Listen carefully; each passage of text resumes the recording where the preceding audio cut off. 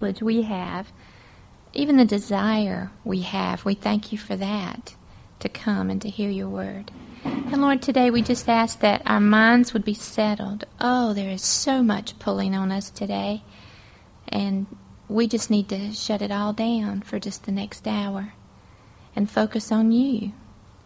Out of 24 hours, let's just, for 1 hour, just give it all to you, Lord. And we trust that when we do that, it won't return void. You tell us it won't. And we thank you for that as well. We're so thankful for Jesus Christ, our Lord, our Savior, our Sustainer, our Redeemer. He is everything to us. And as we study his life, we just praise you even more for him. We thank you for how he lived as an example for us, how he died for our salvation, and how he intercedes for us now. Help us to know him better, Lord, for being here today. Watch how he responds to every situation, Lord, and help us to have the strength to do the same. I pray for Catherine now. Just trust that you will hide her behind your cross and exalt the Lord Jesus in her teaching. In Christ's name, amen. We're on Lesson 170, Christ before Pilate. If you would open up your Bibles to two places, find Luke 23, first of all, Luke 23, and then also John 18. Luke 23 and John 18. We have spent 6 weeks in looking at the 3 Jewish religious trials of the Lord Jesus, and now today we are going to embark on our consideration of his 3-phase trial held before the official representatives of Rome. So today we begin to look at his civil trials. We're finished with his religious trials. We're beginning his civil trials, which weren't really very civil. Now, the Lord's civil trial was largely conducted by the Roman governor Pontius Pilate. You all know that. Although Herod Antipas, who was the tetrarch of Galilee and Perea, oversaw the second very short phase of his religious. There's going to be 3 civil trials. One before Pontius Pilate, the second quick one before Herod, and then the third one again before Pilate. And today we're going to begin our look at the first of the Lord's Roman trials, which was held before Pilate. Our outline, if you look at your books, is very simple. It just is based on Pilate's 2 conversations. He has one conversation with the Jews who brought Jesus to him. He talks to them. That's what we're going to look at this morning. And then next week, this is going to be a part A and a part B again. Oh, surprise, surprise, right? Next week, we're going to look at Pilate's conversation with none other than Jesus himself. So using primarily the Gospel of John, since he does give us the most information about this first civil Roman trial, we're going to look today at Pilate's dialogue with the prosecutors. Okay? Next week is dialogue with the prisoner. So let's begin by reading just 2 verses in Luke 23. If you look with me at verses 1 and 2, and then we're going to move over to John, and we'll stay in John most of this morning, okay? John 18. So looking first of all at Luke 23, verse 1, and the whole multitude of them arose and led him unto Pilate. Who is that speaking of? The Sanhedrin Council, the chief priests, and the Sadducees, and the other guys of the council led him unto Pilate. And they began to accuse him, Jesus, saying, We found this fellow perverting the nation and forbidding to give tribute to Caesar, saying that he himself is Christ, a king. All right, now go over to John 18.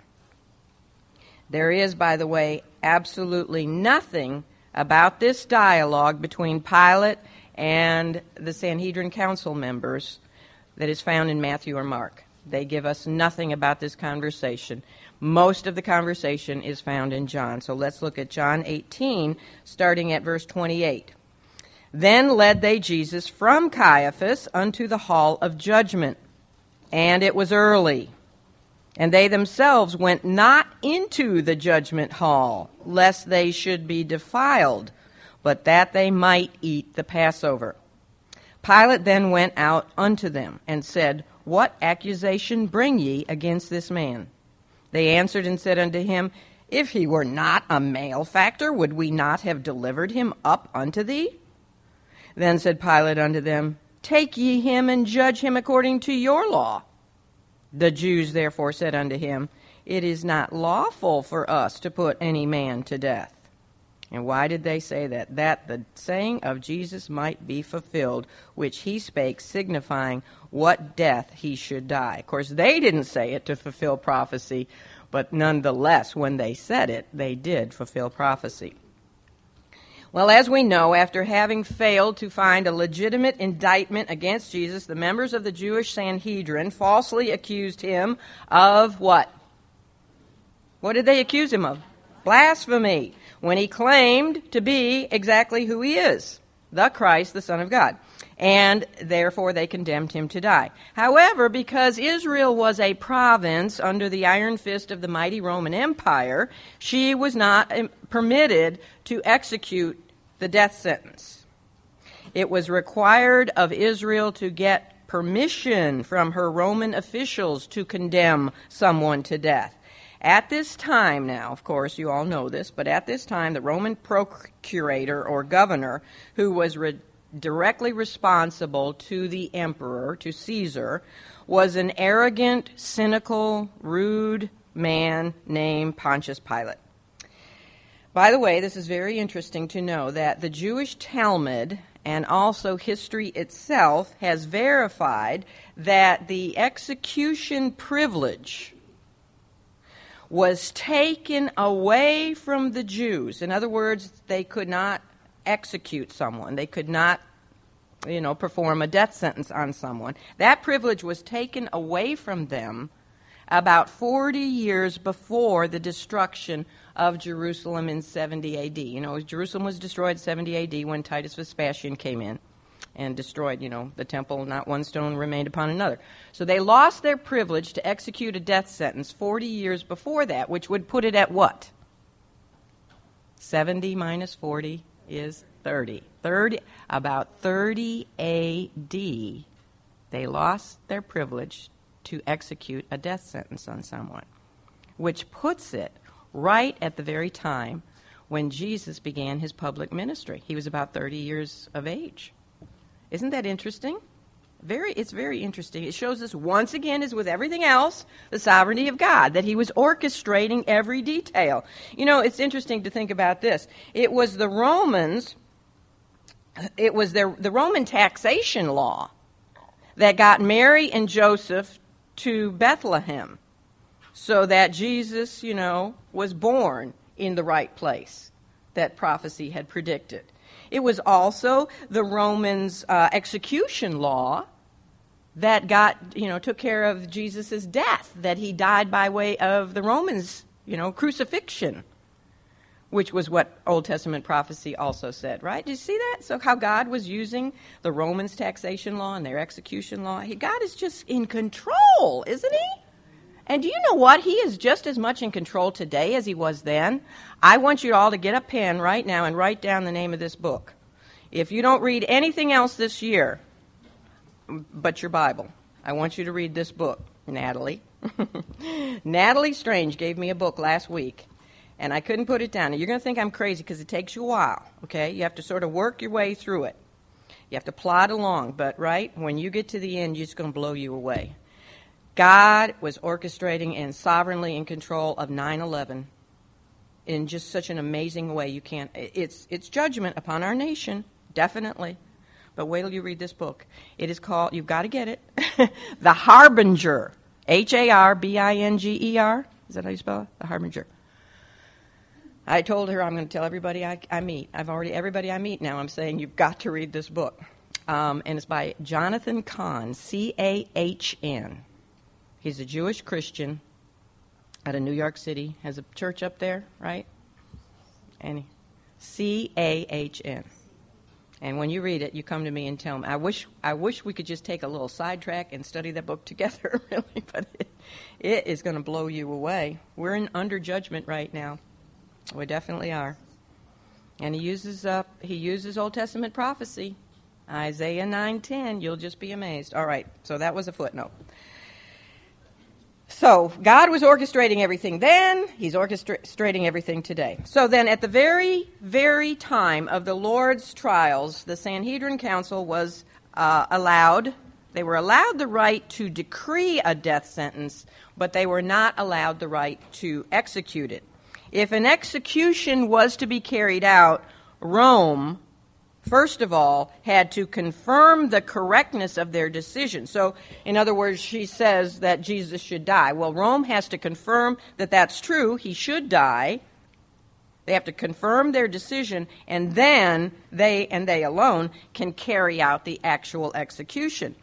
However, having said all that, this in no ways means that these proud Jewish rulers did not take the law into their own hands when they wanted to. Just because they lost the privilege to execute a death sentence, they didn't always obey that law, did they? Remember when the Jews of Jesus' hometown of Nazareth wanted to push him off a cliff? Did they first run to their local nearby Roman garrison to receive their permission and ask them to kill him for them? Did they do that, or were they just going to push him off the cliff? Yeah. Well, remember when they brought to Jesus an adulterous woman?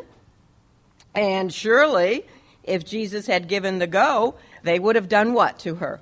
Stoned her to death right there. And we know on many previous occasions they likewise would have gladly stoned Jesus himself to death if he hadn't managed to somehow disappear, out of their sight. We also know that an angry Jewish mob did indeed stone to death the first martyr, Stephen, didn't they? In Acts 7:58, 59.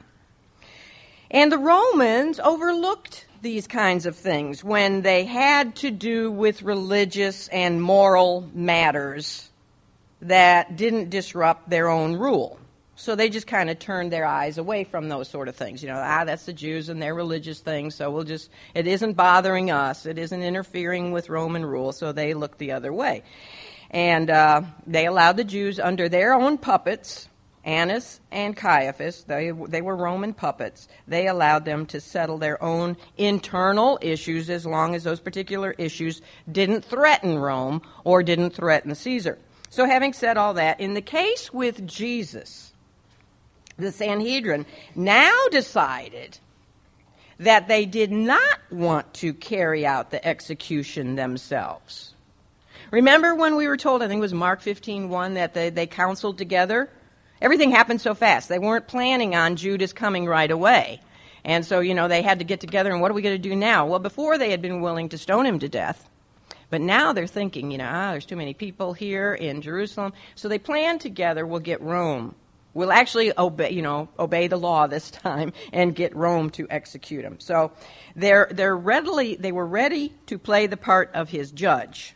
But now they had determined that it would be far wiser, due in part to the massive Passover pilgrims that were in the city, the holy city, it would be wiser for them to get Rome to play the part of the executioner. And there are 4 main reasons for this. Number 1, by getting Rome to carry out all their formalities of justice, it would give more of an appearance of legality to this whole condemnation of Jesus. So the people would say, well, Rome carried on the trial, so it must be legal. Secondly, if the Romans controlled Jesus' execution, there would be much greater safety for the Jewish religious rulers. The common people would be less likely to stage a riot against the iron hand of Rome, right? So it would look more legal if Rome killed him, and it would be a lot more safe for the religious rulers themselves if Rome executed Jesus. Third, as we know, the Roman manner of execution at that time for non-Roman citizens was by the atrocious means of what? Crucifixion. The Jewish authorities cleverly decided that this was the way that they wanted Jesus to die. because it would put upon him a lasting mark of infamy that they figured would make his claims to messiahship and his claims to deity appear absolutely preposterous, not even remotely possible. Why is that? Well, because a death by crucifixion would put a divine reproach upon Jesus that no one could deny. What does it say in Deuteronomy 21:23? Clearly says, "Cursed is everyone that hangeth on a tree." Cursed is everyone that hangeth on a tree. What is crucifixion? Hanging on a tree. You know, they made the cross out of a tree. Those divinely inspired words written by Moses would be used repeatedly back then and even yet today by the Jewish leaders to give biblical reason for denying the messianic credentials of Jesus Christ. Could he possibly be the Messiah? You know, some Jewish seeker of truth, and I'm sure there have been many over the centuries, might go to his rabbi and say, "Rabbi, why couldn't Jesus of Nazareth possibly be our Messiah? Why couldn't he?" And what would the rabbi's answer be? Then and today, don't be ridiculous. He died by hanging on a tree. He was crucified. Have you not read Moses? This Jesus you speak of was cursed by God himself. How can we believe in a Messiah, or worse, believe in one who said that he was the Son of God, when his means of death prove that he was a curse to God? You see their reasoning? Kind of makes sense, doesn't it? Right? Accursed is everyone who hangs on a tree. He couldn't possibly be our Messiah because God himself cursed him. Those were God's words through Moses. And that's why you see the chief priests, we're going to see this in a few weeks or a few months or whenever we get there, but why the chief priests were stirring up the mob when Pilate was wavering. You know, Pilate was looking to evade the whole issue. And so the chief priests were going in among the mob and getting the mob to shout out what? Crucify him, crucify him. Because they wanted this divine curse to be put upon him. So here's the critical question. Does Deuteronomy 21:23 make Jesus ineligible to be the Messiah, the Christ? No. Absolutely not. On the contrary, it's because he willingly did make himself a curse by literally becoming the curse of sin for us, and literally becoming what else for us? Sin. Because he became the curse and became sin for us, that he has made redemption from the curse of the law possible. Galatians 3:13. So it's because he was willing to become the curse and take that divine curse in our place that he is the Messiah. Okay, so that's the third reason. That was complicated, wasn't it? But it was because they wanted him crucified by Rome because it would put a reproach upon him. Fourth reason, the conniving religious rulers of Israel would want Pilate, representing Rome, to execute Jesus, was to have less of a reproach set upon themselves. They figured that whoever was considered to be the executioners of such a good man, you know, one who went around doing so many good and wonderful things for so many people, that one, whoever killed him, a good person like Jesus, would be held in contempt by the masses, the people. Who loved Jesus. They liked Jesus. They liked all the good things he was doing for them.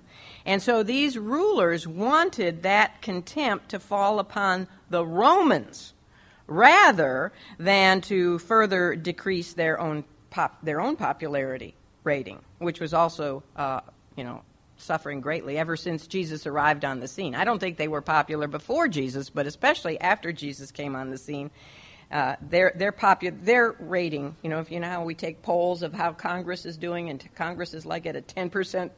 How many of you love what Congress is doing? But that's the same rating went for the Sanhedrin Council back in that day. So it was because it would look like it was more legal if they got Rome to crucify Jesus. It would be safer for them if Rome crucified Jesus. It would put a divine reproach upon Jesus, and it would be less of a reproach on them, the Jewish religious rulers, if they had Rome execute him. So those are the main reasons the Sanhedrin determined to get Rome to carry out the execution of Jesus. Now, in Mark 15:1, we looked at this last time, but we had learned that they bound him, probably in chains, when they led him away to be delivered over to Pilate. And remember what that word delivered also means, or literally means in the Greek? Betrayed. When they betrayed him over to Pilate. So they bound him. Do you really think that at this point it was necessary for them to bind Jesus? My goodness. I mean, he's already bruised and battered and bleeding from their terrible mistreatment of him. And think about this. He has not had any sleep since Tuesday night at Mary and Martha and Lazarus' house in Bethany. That's the last time he's had any sleep. Okay? If he had much that night, I don't know. He might have stayed up most of the night praying that night. That was the night Mary anointed him, with her expensive spikenard perfume. So it's now early Thursday morning, and he hasn't had any sleep.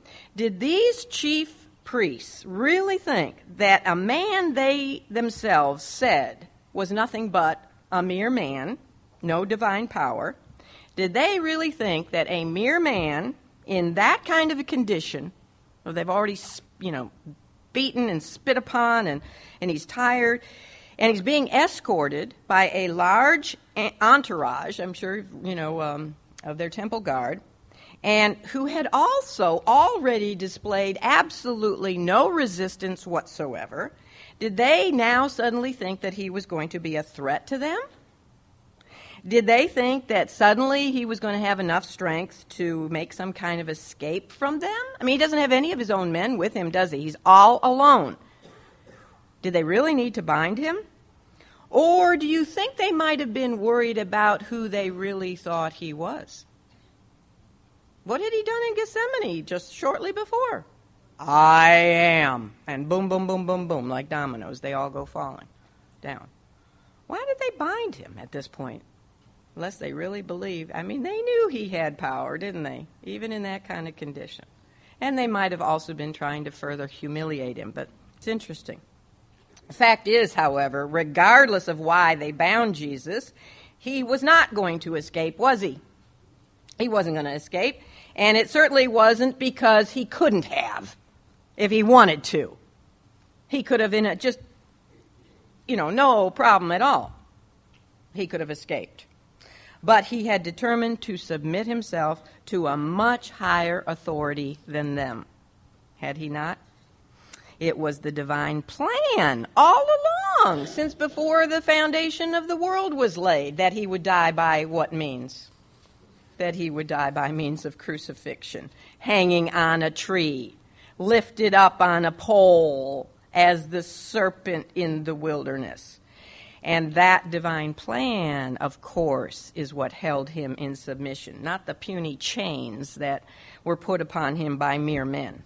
Also, in leading a quiet and submissive Jesus to Pilate, the Jews again were unknowingly fulfilling Messianic scripture, because Isaiah 53:7 says that he was led as a sheep to the slaughter. A sheep doesn't say a word on the way to the slaughter, does it? Not even a little bah. Now, the Lord, of course, we know he could have annihilated that entire escort with one word. Again, he could have just spoken his name, and they could have all been on the ground flat or dead or whatever. But his submission to them was only due to his willing submission to the will of his heavenly Father. And so Jesus was led to Pontius Pilate, who served as the Roman governor under the reign of Tiberius Caesar from 27 to 37 A.D. Pilate was governor of Judea and Idumea from 27 to 37 AD. That's for 10 years. Now, normally, Pilate kept his residence he held court in Caesarea, which is right on the Mediterranean there. And you can read about it in Acts 25:1. That Roman city, Caesarea, used to be the headquarters for Herod the Great. That's where he had his palace. Remember Herod the Great? Who was he? He was the guy in charge when Jesus was born. Right. That's where he had his headquarters, was in Caesarea, and that's normally where Pilate lived. However, at the time of Israel's great feasts, such as the Passover, when there were massive crowds of Jewish pilgrims in the city of Jerusalem, it was very critical for the Roman governor to move, temporarily, take up his residence down in Jerusalem. So he'd come from Caesarea to Jerusalem during feast times in order to be present to preserve law and order. So whenever the governor took up his personal residence, or wherever he took it up, whether it was in Caesarea or if it was in Jerusalem or wherever he went, wherever he set up his residence, that place was then known as the judgment hall, or in Latin, praetorium. So now, normally the judgment hall was in Caesarea, but now it was there and it was probably in the Fortress Antonia. He was staying there during the feast, and so that was now known as the judgment hall or the praetorium. Now again, in John 18:28, are you in John? You're in John, right? Look at verse 28. This is just unbelievable. But again, we see, as with the betrayal money, back in Matthew 27:6, that Judas had cast down on the temple floor, and the priests refused to put that money back into the temple treasury. Remember what hypocrites they were? They had probably taken the betrayal money out of the temple treasury to pay Judas, but now that it was, had done its dirty work, they weren't going to put it back into the temple treasury. They're such hypocrites. But just like that kind of hypocrisy, we read of yet another incredible display of the gnat and camel hypocrisy, I call it. They would spit out a gnat. A gnat is a tiny, tiny little bug. They'd spit out a gnat while at the same time swallowing a camel. So we see another display of gnat and camel hypocrisy. And you can almost sense John's hint of sarcasm as he writes these words. Let's look at them. Verse 28. It says, "Then led they Jesus from Caiaphas unto the hall of judgment, or the praetorium, and it was early, and they themselves went not into the judgment hall." Why? "Lest they should be defiled, but that they might eat the Passover." Okay, this makes a whole lot of sense, doesn't it? Makes a lot of sense. After all, it was the Passover. And they all had their perfect little lambs, kept as little pets in their homes for the past 3.5, 4 days. And those little lambs were ready to be sacrificed that very afternoon at 3 o'clock. They had all made sure that their wives had meticulously cleansed their homes of every little bit of what? Of every little bit of leaven. They had all performed all the necessary rituals so that they would be ceremonially clean, and they could eat their Passover meals. Thus, they had absolutely no intention whatsoever of risking defilement by entering into a Gentile residence. Okay, they were clean. They were clean as they could be on the outside. And if they went into that Gentile residence, there likely was some leaven in that place, right? There might be one little piece of leaven. There probably was more than one little piece, because the Gentiles didn't care about getting the leaven out of their homes. They would also, in that home, would probably have some images of perhaps Jupiter, or banners maybe with a Caesar imprinted on them, or some other supposed Roman god, in that home. Or they might, if they entered into the praetorium, they might even bump into a Gentile, accidentally touch one, and therefore, contaminate themselves. You see, they were scrupulous, weren't they, about adhering to ceremonial laws and their own horrible prejudices against Gentiles. But the camel that they swallowed is this. They had just gotten through with breaking every principle of moral law and justice in arresting, mistreating, and condemning to death a totally innocent man. Actually, their long-awaited Messiah. And yet now, they want to be all pious. They want to be ceremonially clean so that they can eat their Passover lambs while they are in the very process of murdering the only true Passover lamb who ever could make them clean inside and out. Isn't that true? What hypocrisy. It's just absolutely incredible how blind people can be, especially religious people. This is a great example of both the foolishness and the worthlessness of religions that fail to influence what? The heart. The heart of the matter. All religions only affect somebody outwardly, don't they? Oh, they've got their do's and their don'ts. But the only religion that affects the inner man, the heart, is Christianity. Having a personal relationship with the living God. So we just see their hypocrisy over and over again. They don't want to defile themselves, while at the very same time they're killing their Messiah. Do we have gnat and camel practices today? Do you think we do?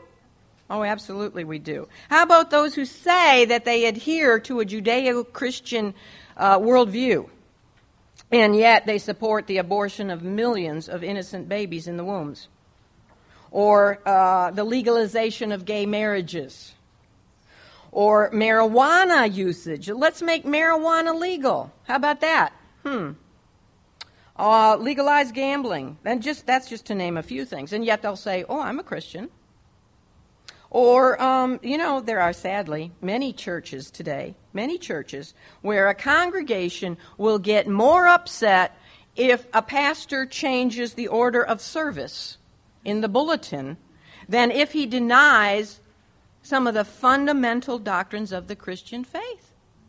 I mean, they might get more upset if somebody changes the wallpaper in the bathroom than if he gets up there and say it's not important to believe in the virgin birth. Do you know that?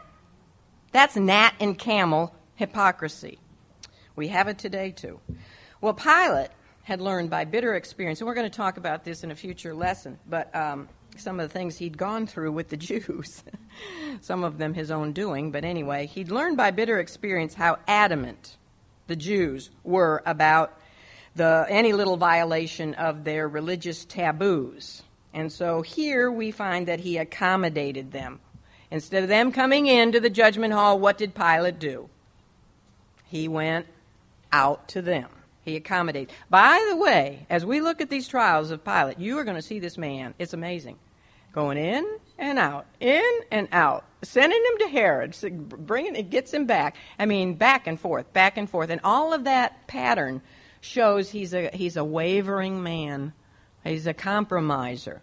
And we'll see the pattern. Now, this is the first time he goes out to the people, to the religious rulers. And we're told in verse 28 that it was what? Early. What time of the day? Probably they figure about 6 or 7 in the morning. And this is Thursday morning.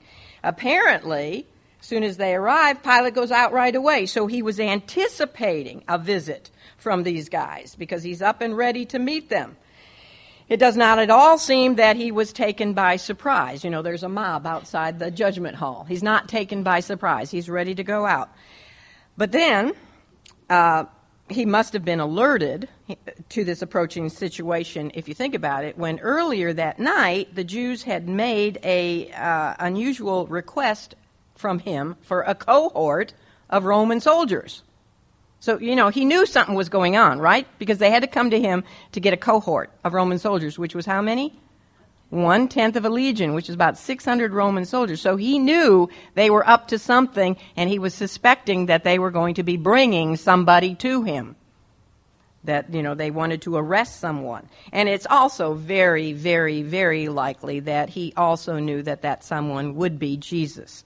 By this time, he would have had to have had his head in the sand completely not to have heard of this famous Jesus of Nazareth. It just would be hard to imagine that he had never heard of him.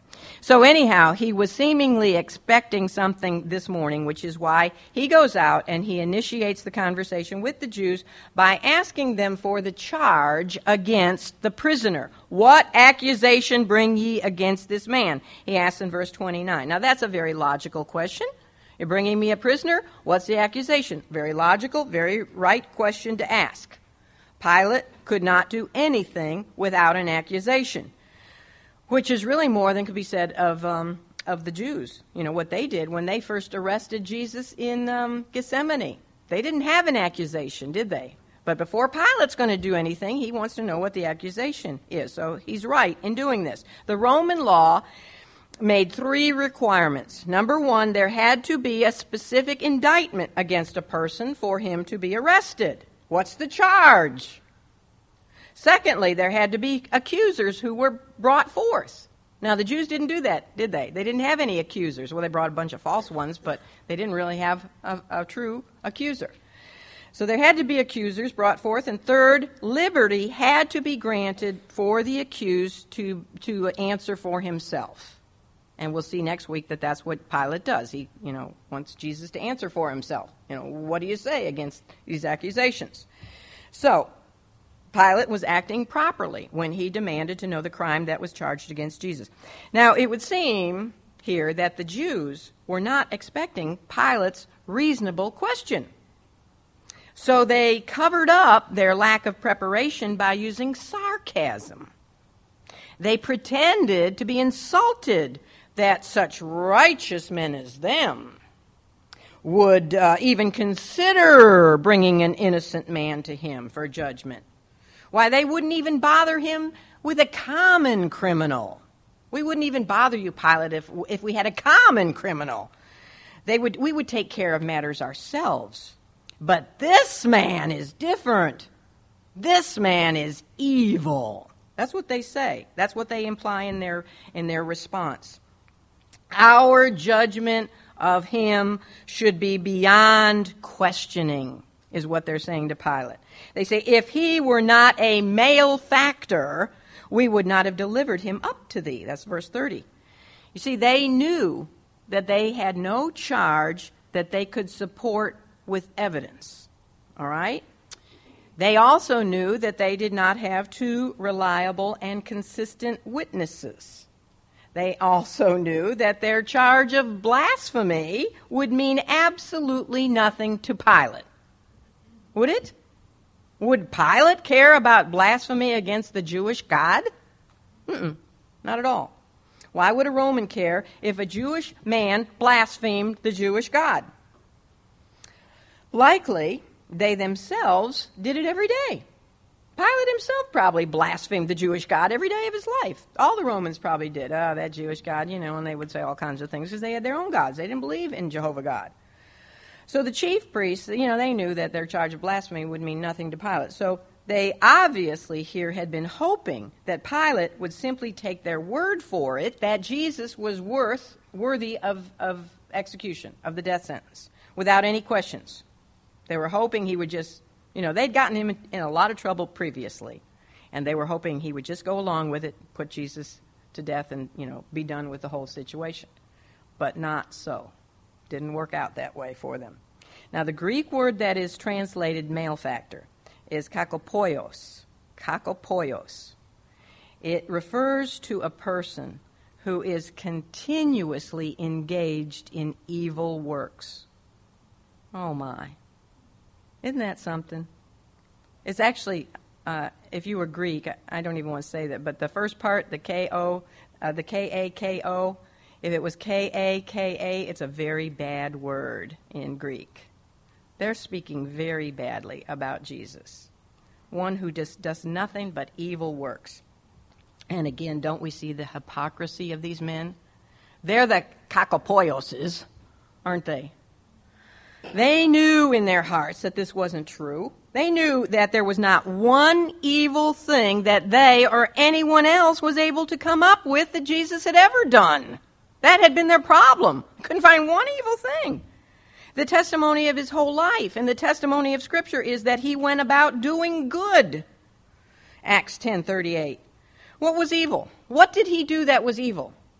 Cleansing the temple of greedy merchants that were ripping off the people? Was that evil? Was it evil to give the blind their eyesight? Was it evil to give strong legs to the lame? Was it evil to cleanse the lepers? Or to raise the dead? Or to feed the hungry? Or to speak the truth? It was exactly because they could not find anything about Jesus that was evil that they had to go out and seek false witnesses. It is exactly why they had already referred to the money that they had paid to Judas to betray him as what? Blood money, which refers to money, used to declare an innocent person guilty, kill an innocent person. They knew all this.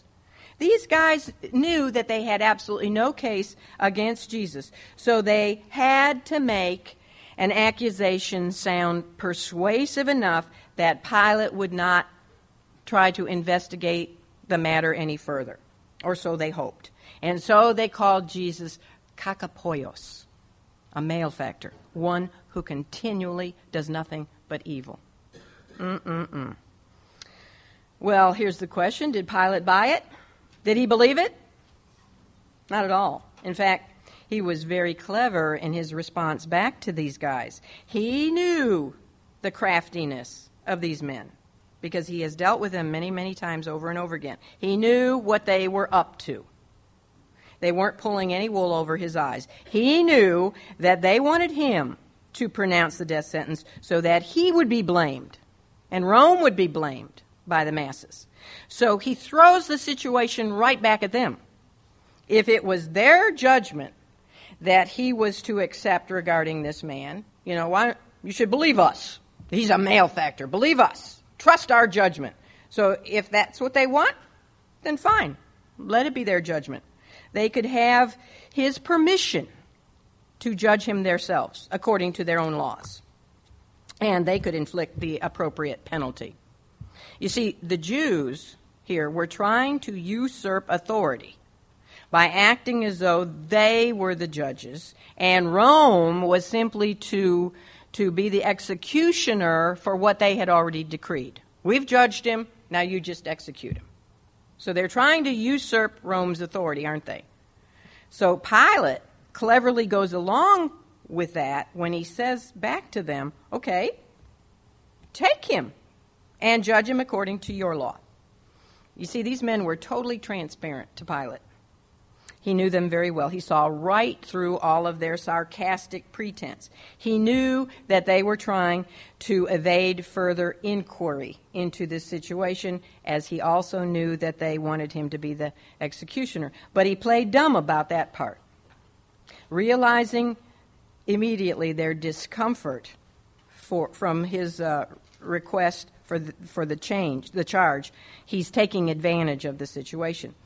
He could play their game just as well as they could play it, although they do win in the end, don't they? But right now he's playing their game. If they're asking him to respect their law so much, they're asking him to respect their law, then fine. They could do without him. They could go and settle the case themselves by their own law. And this would provide a way for him to evade this entire matter, which over and over again he tries to do. He tries to get out of this. This is the first evasion, which he figured was over some petty little religious Jewish squabble anyway, that he'd rather not get involved in. So, here they are. Now, in response to Pilate telling them to take Jesus and judge him according to their own law, the Jews say what in verse 31b? It is not lawful for us to put any man to death. You see, if it suited their purposes, they could cite Roman law. Here, what they were doing is unwittingly fulfilling several prophecies. First, by insisting on Rome's law that disallowed them the right to execute the death sentence, the Jews were fulfilling Old Testament prophecies that had predicted that the Messiah would die how? By way of crucifixion. Where are their Old Testament prophecies that say he would die by way of crucifixion. You know, even though back then, in the Old Testament days, crucifixion was unknown. Nobody ever heard of death by that kind of means. The word wasn't known until the Romans came along and made it their primary means of execution. Nobody heard of crucifixion.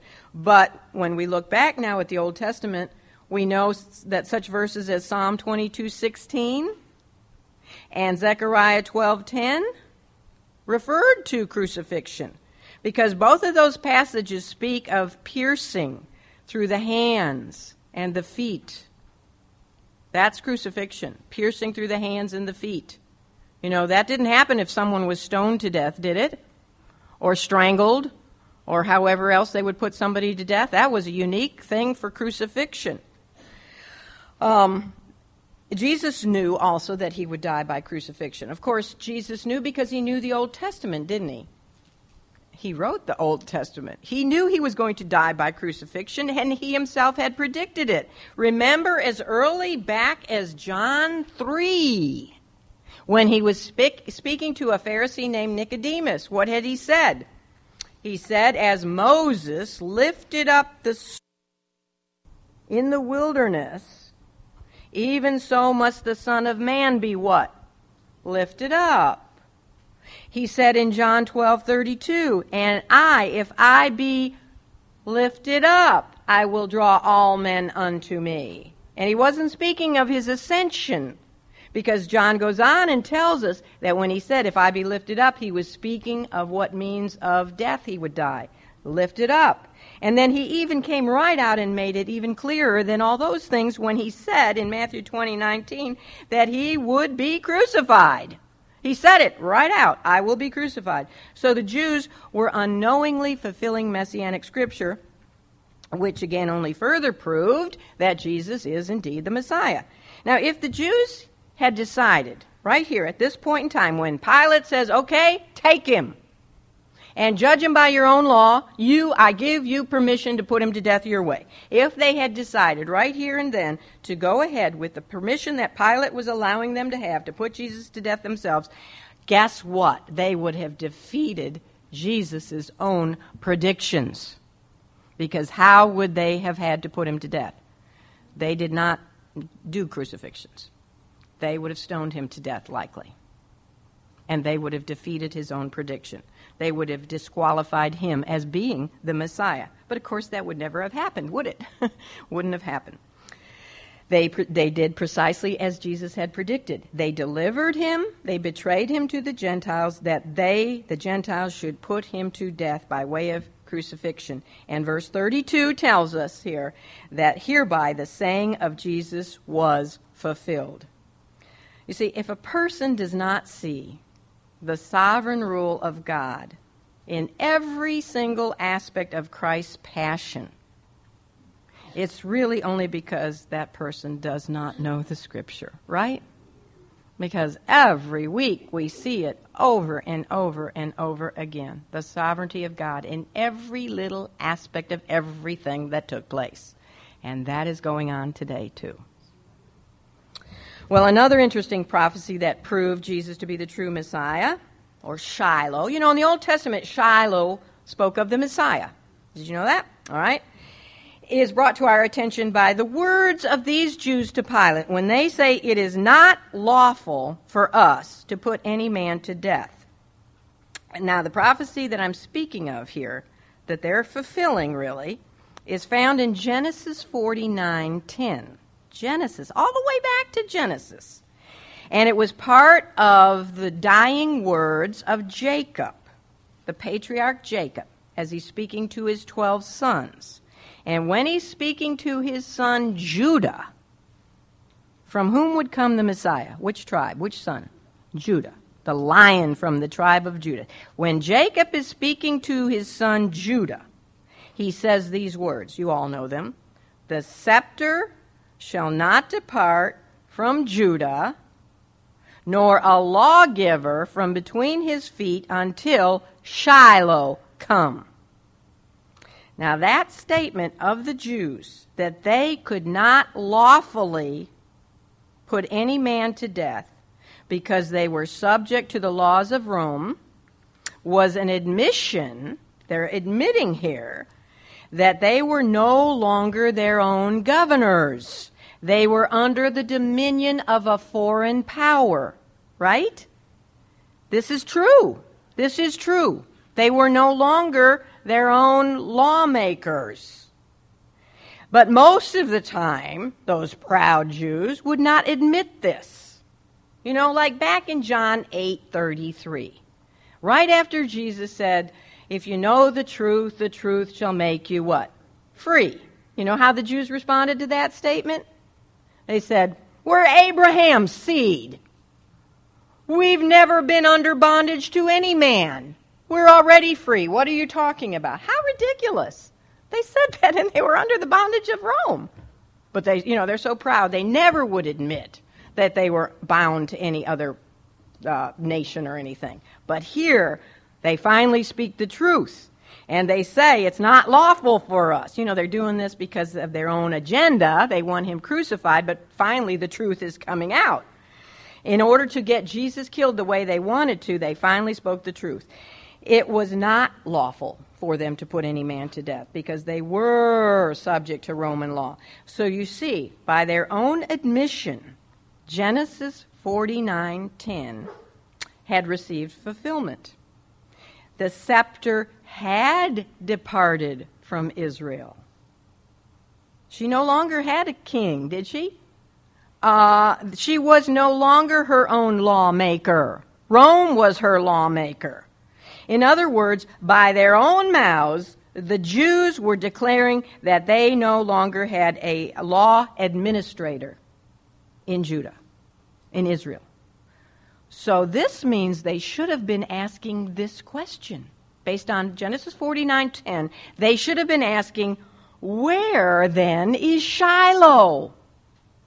Messiah, he must have come. What was the prophecy?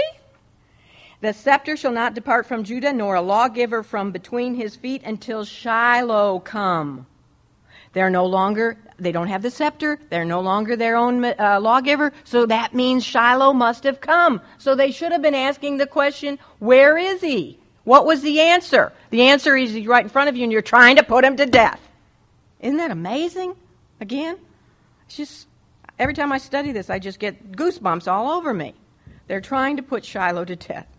Well, with their first accusation against Jesus, that he was a malefactor, not being accepted by Pilate as being sufficient, he didn't believe it, the Jewish officials had to present more accusations in order to justify their demand for the death sentence. So we find that suddenly they add a little more civility when they're speaking to Pilate. First of all, they were really sarcastic. Would we even bring him to you if he wasn't a malefactor? They're very sarcastic. But now all of a sudden they get a little kinder in their tone, and they throw out 3 more accusations against Jesus. And for these, you have to go back over to Luke.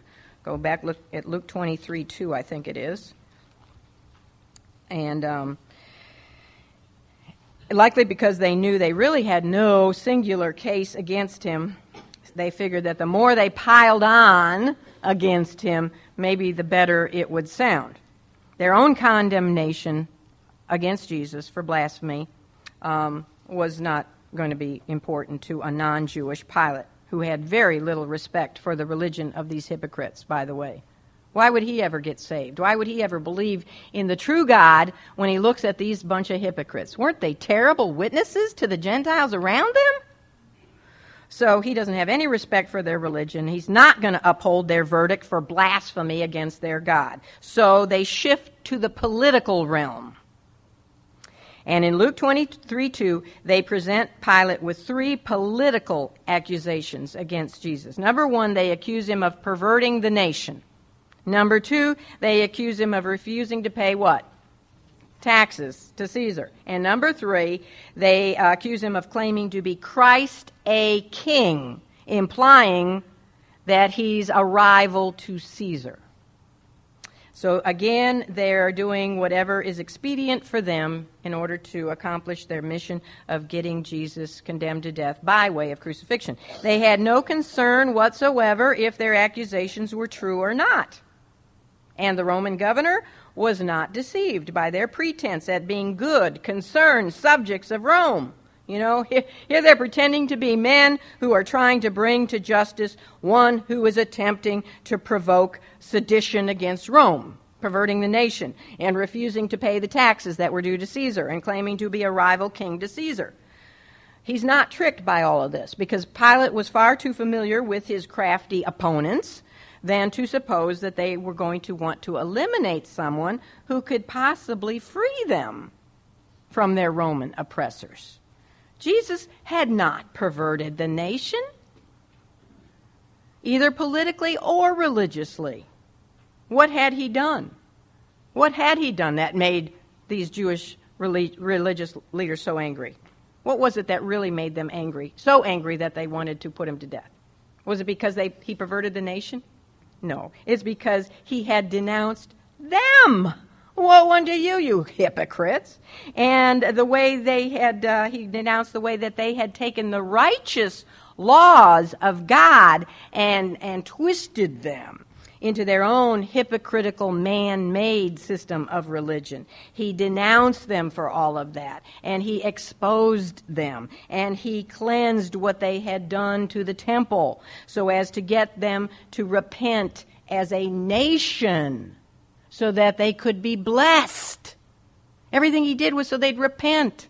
Everything he's done in this country, 9/11 and all the other things that we have experienced financially in this country, is so that he gets our attention so that we will what? Repent, and he can bless us again. Trying to bring people into God's kingdom was the Lord's mission. He wasn't trying to pervert the nation. He came to seek and to save that which was lost. That does not pervert people from their civil governments. And in fact, it makes them better subjects. When people are saved, they become better citizens. Followers of Christ are to be the best citizens of any government, any country. Never once, not one time, did Jesus try to incite Israel against Rome. Go look through his sermons. Does he ever say, come on, let's fight Rome? The only warnings he gives against are the religious rulers of Israel itself. And he specifically had taught just 2 days earlier. Now remember, this is Thursday morning. On Tuesday, just 2 days earlier, he had taught when they tried to trick him with the question, should we pay our taxes to Caesar? What had he said? He said, render unto Caesar the things that are Caesar's and unto God the things that are God's. He wasn't telling the people not to pay their taxes. So in other words, Jesus had taught that every citizen was to be loyal to his government, no matter who was in control. Doesn't matter if it was Rome. Be loyal, be faithful, be good citizens. Obey the laws. That's what he taught. And interestingly, with regard to their third charge, that Jesus claimed to be both the Christ, their Messiah, and a king, it was for the very fact that he did not set himself up as a rival to Caesar that they rejected him. They were looking for just such a Messiah. They were looking for a political Messiah, one who would lead them in a rebellion against Rome and defeat Rome and then establish kingdom right there, with Israel being the lead nation. They were looking for a political king, like David had been for them. Remember when that huge Galilean crowd of Jews had tried to take Jesus and make him their king after he had fed the 5,000? And he escaped from their midst. Remember that? It wasn't a political realm that he came to establish. He didn't come to set up a political realm. He came to establish a spiritual realm. First, to, establish the spiritual realm. And if Israel had accepted him as her spiritual king, then he would have set up a political realm, right? But first and foremost, he was all about being the king over their hearts. So that's their three accusations, and Pilate was no dummy. He very well knew that the charges of these Jewish leaders against Jesus were false.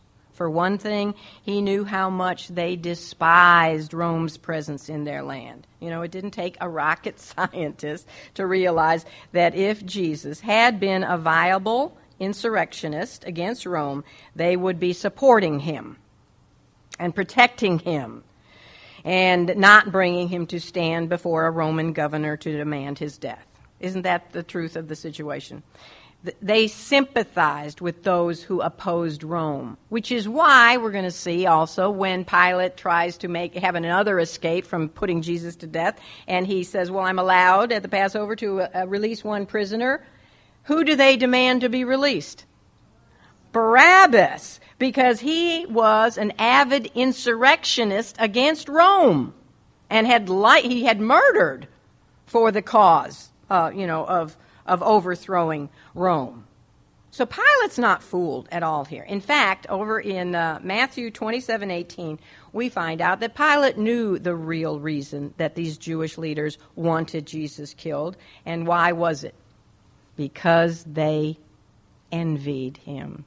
Exactly. They envied him. And Pilate knew that. We're told that. It was certainly not because of their loyalty to Rome.